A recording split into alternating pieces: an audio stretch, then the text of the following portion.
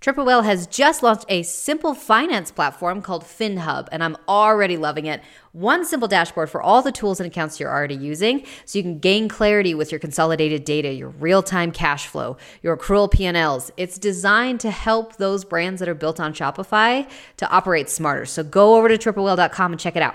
Welcome back to Pit Stop. This is a tactical Shopify podcast, and today I'm talking about Shopify Unite. My name is Lucas Walker. I've worked at Shopify as a partner in the ecosystem, as a merchant myself, and now as the host of a few different podcasts, all in the e-commerce ecospace. Joining me in a few minutes is Afan, a Shopify developer here in Toronto. We break down what we saw, what we took away, but there was a ton of announcements. Sections Everywhere comes back as Online Store 2.0.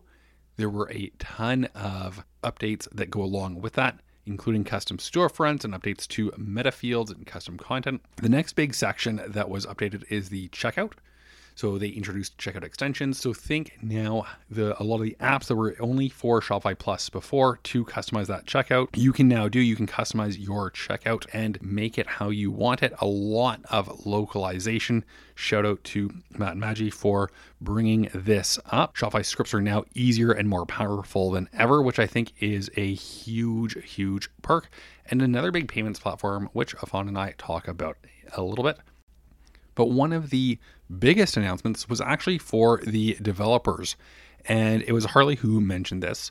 And if you didn't know, Shopify's App Store, they took a 20% referral fee, a commission, just like the Apple App Store does or Google Play. They actually removed this for the first $1 million each year, which is a huge, huge boost to developers because there are a lot of indie developers, just like there are independent brands on Shopify. And after that first $1 million of revenue, it's only 15%. Which means developers are going to see a huge lift in their profits and revenue. Hopefully that gets passed along to the merchants. That's a quick overview of what was mentioned. But what wasn't mentioned? There was no mention of the Shopify Fulfillment Network, which has been a huge talking point for the past couple of years. There was no mention of email and no mention of wholesale. So if you are looking for wholesale email fulfillment, well, good news, we have some sponsors who can take care of that for you. If you're looking for email, go check out OmniSend. If you want fulfillment, ShipBob actually announced today that they've raised another $200 million to continue their global expansion, meaning you only have to deal with one warehouse as you expand around the world. So enjoy this bonus episode of Pit Stop where we break down the Unite announcements and everything they said.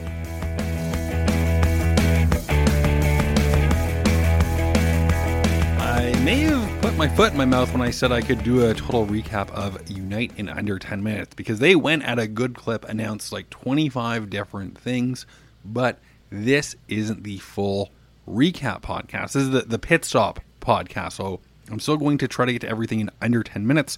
There will be a ton of other great recaps that go into more detail, most likely what Kurt is doing on the unofficial Shopify podcast. So if you want a little bit more, go head to Kurt. Nobody does it better than him. And joining me is the one and only Afan.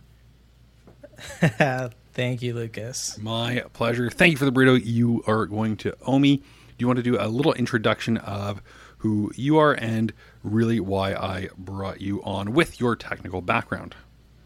Thank you. Yeah, my name is Afan, and I run a Shopify agency here in Toronto. We've been partners experts since 2015 and have been building on the Shopify ecosystem since with our team here. Let's jump into it. I'm sure you'll have your own recap over at newscreeninc.com, nuscreeninc.com.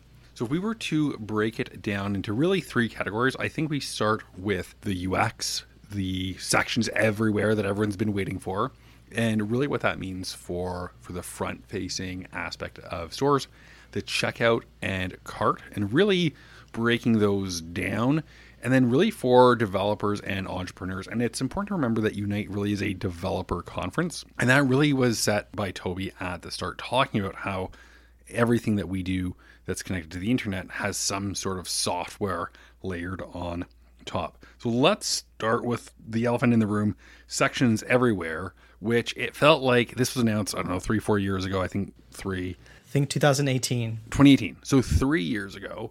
And it never really came out. I thought it was an urban legend. They said it's coming. It's coming. It's coming. So it was kind of the joke that Sections Everywhere would be announced. And boy, did they announce it in a big way. And I'm pretty excited about this.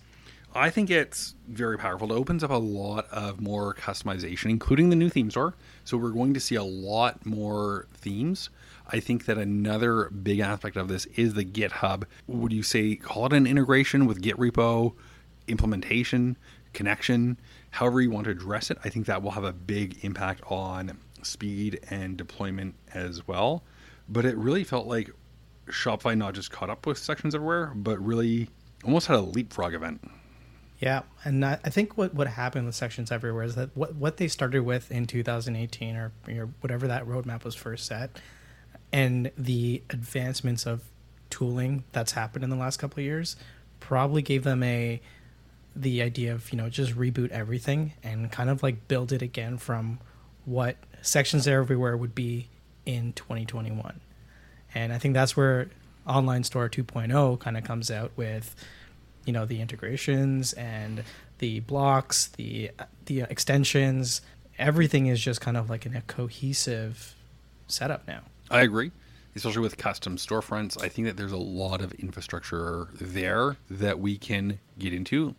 The item that was announced and most interesting to me was how there's a server within 100 kilometers of every customer, which is crazy to think. At that level, that's almost like Coca-Cola when they had a vending machine or you could buy a Coke within 100 feet of anyone. Because Shopify has always been, hosting most stores on there for their liquid themes, I think they were already kind of set up to be a good CDN content delivery network globally. It's almost like a digital version of their 3PLs, right? It's digitally available to access those storefronts in a very quick and high performance way. It is. I agree. Now, the other items that were announced was the custom storefronts and those meta fields and custom content, which means it's very easy or significantly easier to add attributes or tags to your product. So it's not just here's the price, here's this standard form. Well, here's the size, here's the colors, and really making it much easier to customize. What's the developer impact on those meta fields and custom content? I think the benefits right now and the impact is, you don't have to do a lot of the hard coding anymore with setting up meta fields and using third-party extensions or third-party apps to be able to manage that sort of stuff. The setup seems to be a lot easier now. The management of meta fields now seems to be a lot easier. And for us, especially when we're handing things off to a client and we're trying to train somebody on how to use that sort of stuff, having that stuff available within the dashboard, the admin dashboard, just makes it a lot easier. And since you mentioned third-party apps, I think this was the biggest announcement, that they removed the referral commission from the Shopify App Store on the first $1 million of sales. That has to be the majority of Shopify apps that are essentially just got 20% of profits back. The ad tech in the App Store and personalization for merchants was very interesting as well. But they also made it easier to sideload apps that were built on scripts. And they kind of took a couple shots at both Apple and Google and really what it felt like an effort to attract more developers to build Shopify apps. With the Shopify apps, I think it becomes very developer friendly. And I think, especially on the custom storefront side, especially on those app extensions, the checkout extensions, to be able to build out, just React components that can do that, that is exciting. The Shopify checkout was updated much faster, can handle much more load, which I'd heard was a bit of an issue for some big name creators a couple of years ago. So the fact that they announced with the Netflix shop to showcase how everything looks, which was also a brilliant move on their part. If you want to see how any of this looks in person, you can head over to the Netflix shop to see what it looks like in real times, as well as the payments to unlock and integrate third-party payment gateways, which is going to be a big thing for expansion and going more and more international. Even in Canada, a lot of Canadians like to purchase with their debit card, which wasn't possible before. So I think payments is going to be something to watch the next couple of years. So I dabble in the crypto space when it comes to, knowing how to work in like the Web3 world. And if the enablement of the new payments feature can help bring the cryptocurrencies as part of a hosted checkout method for merchants. I think that's going to enable a lot of new types of stores on the ecosystem. I agree. And tapping into, with ComplexCon, with a lot of creators, I think that Venmo payments, and Venmo just announced some new pricing structures as well. But Venmo, Wealthsimple Cash, I think it really does open up a whole host of ways to buy online, especially on mobile. So I think those were the big announcements, obviously with Sections Everywhere coming, with Online Store 2.0. It really does feel like Shopify became an operating system today, or if they weren't already. The custom storefronts, meta fields, and custom content. Then moving to checkout, we didn't hit on it, but the localization I think is huge, especially for anything that's kind of taboo, like that might be over 18 to 21, alcohol, tobacco, etc. All of that is huge to be able to sell on Shopify, and the custom content as well. That also affects the storefront API as well, to be able to add context to those calls, localization, currencies, things like that within the API, which will just make it a lot easier for the customization aspect. Yeah, and I mean, if you sell a product in California, all of North America, including Quebec, you almost need 3 different things at checkout, depending where that person is from, including the Prop 65 warning for California. Maybe there's nothing if they're coming from Texas, but if they're in Quebec, you might want to update some shipping information into French.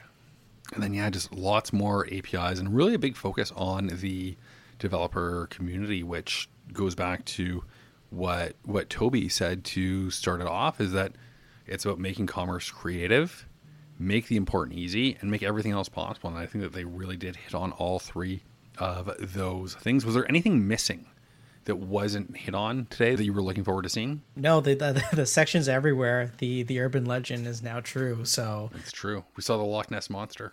That one was what I have been looking forward to since 2018. So I'm excited to dig into the new Dawn theme that's available on the GitHub. I think the GitHub and the Git repo resources, all the APIs are all huge things. But to go back to what wasn't mentioned, the Shopify Fulfillment Network didn't get a mention at all, which I thought was interesting, because that could have opened up lots of other developer apps, or lots of other apps for things like returns and logistics. And I remember last year when they announced that I think they were coming out with like a debit or a credit card and really a bank. I didn't hear anything else about that. So it was very focused on really their core ecosystem and getting back to what makes Shopify itself such a powerful platform without trying to open up and expand all kinds of different ways. And obviously with COVID last year, they probably would have announced some things that had been in the works for a little while. And then over the last year, seeing all the growth and changes, they realized what they needed to focus on. Yeah, I think the audience for this was definitely focused around the tooling side of things and the development ecosystem, rather than kind of all the other peripheries of the platform. Well, Yvonne, thank you so much for joining me at the last second, responding to my text. Hey, you want to come on a podcast with no notice? You're welcome. Thank you for having me. My pleasure. And where can people find the one and only Afan? You can probably find me on Twitter at Afan_Imran, or I'm also very active on Clubhouse, so at Afan on Clubhouse. Awesome. Thank you so much. Make sure you're subscribed, and don't forget to share this episode with your mother-in-law.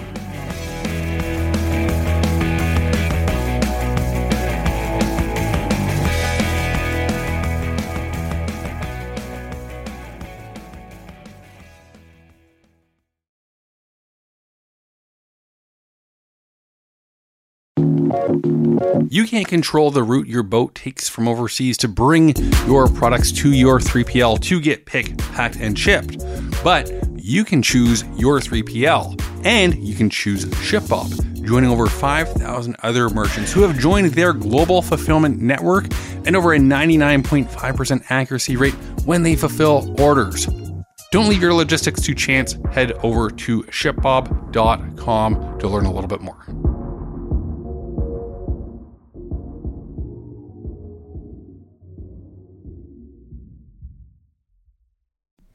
Triple Whale is doing some amazing things nowadays. They're developing just a huge range of tools to help your brand stay informed and scale. And Whale Mail is where you can get all these details. So head over to triplewhale.com and sign up today.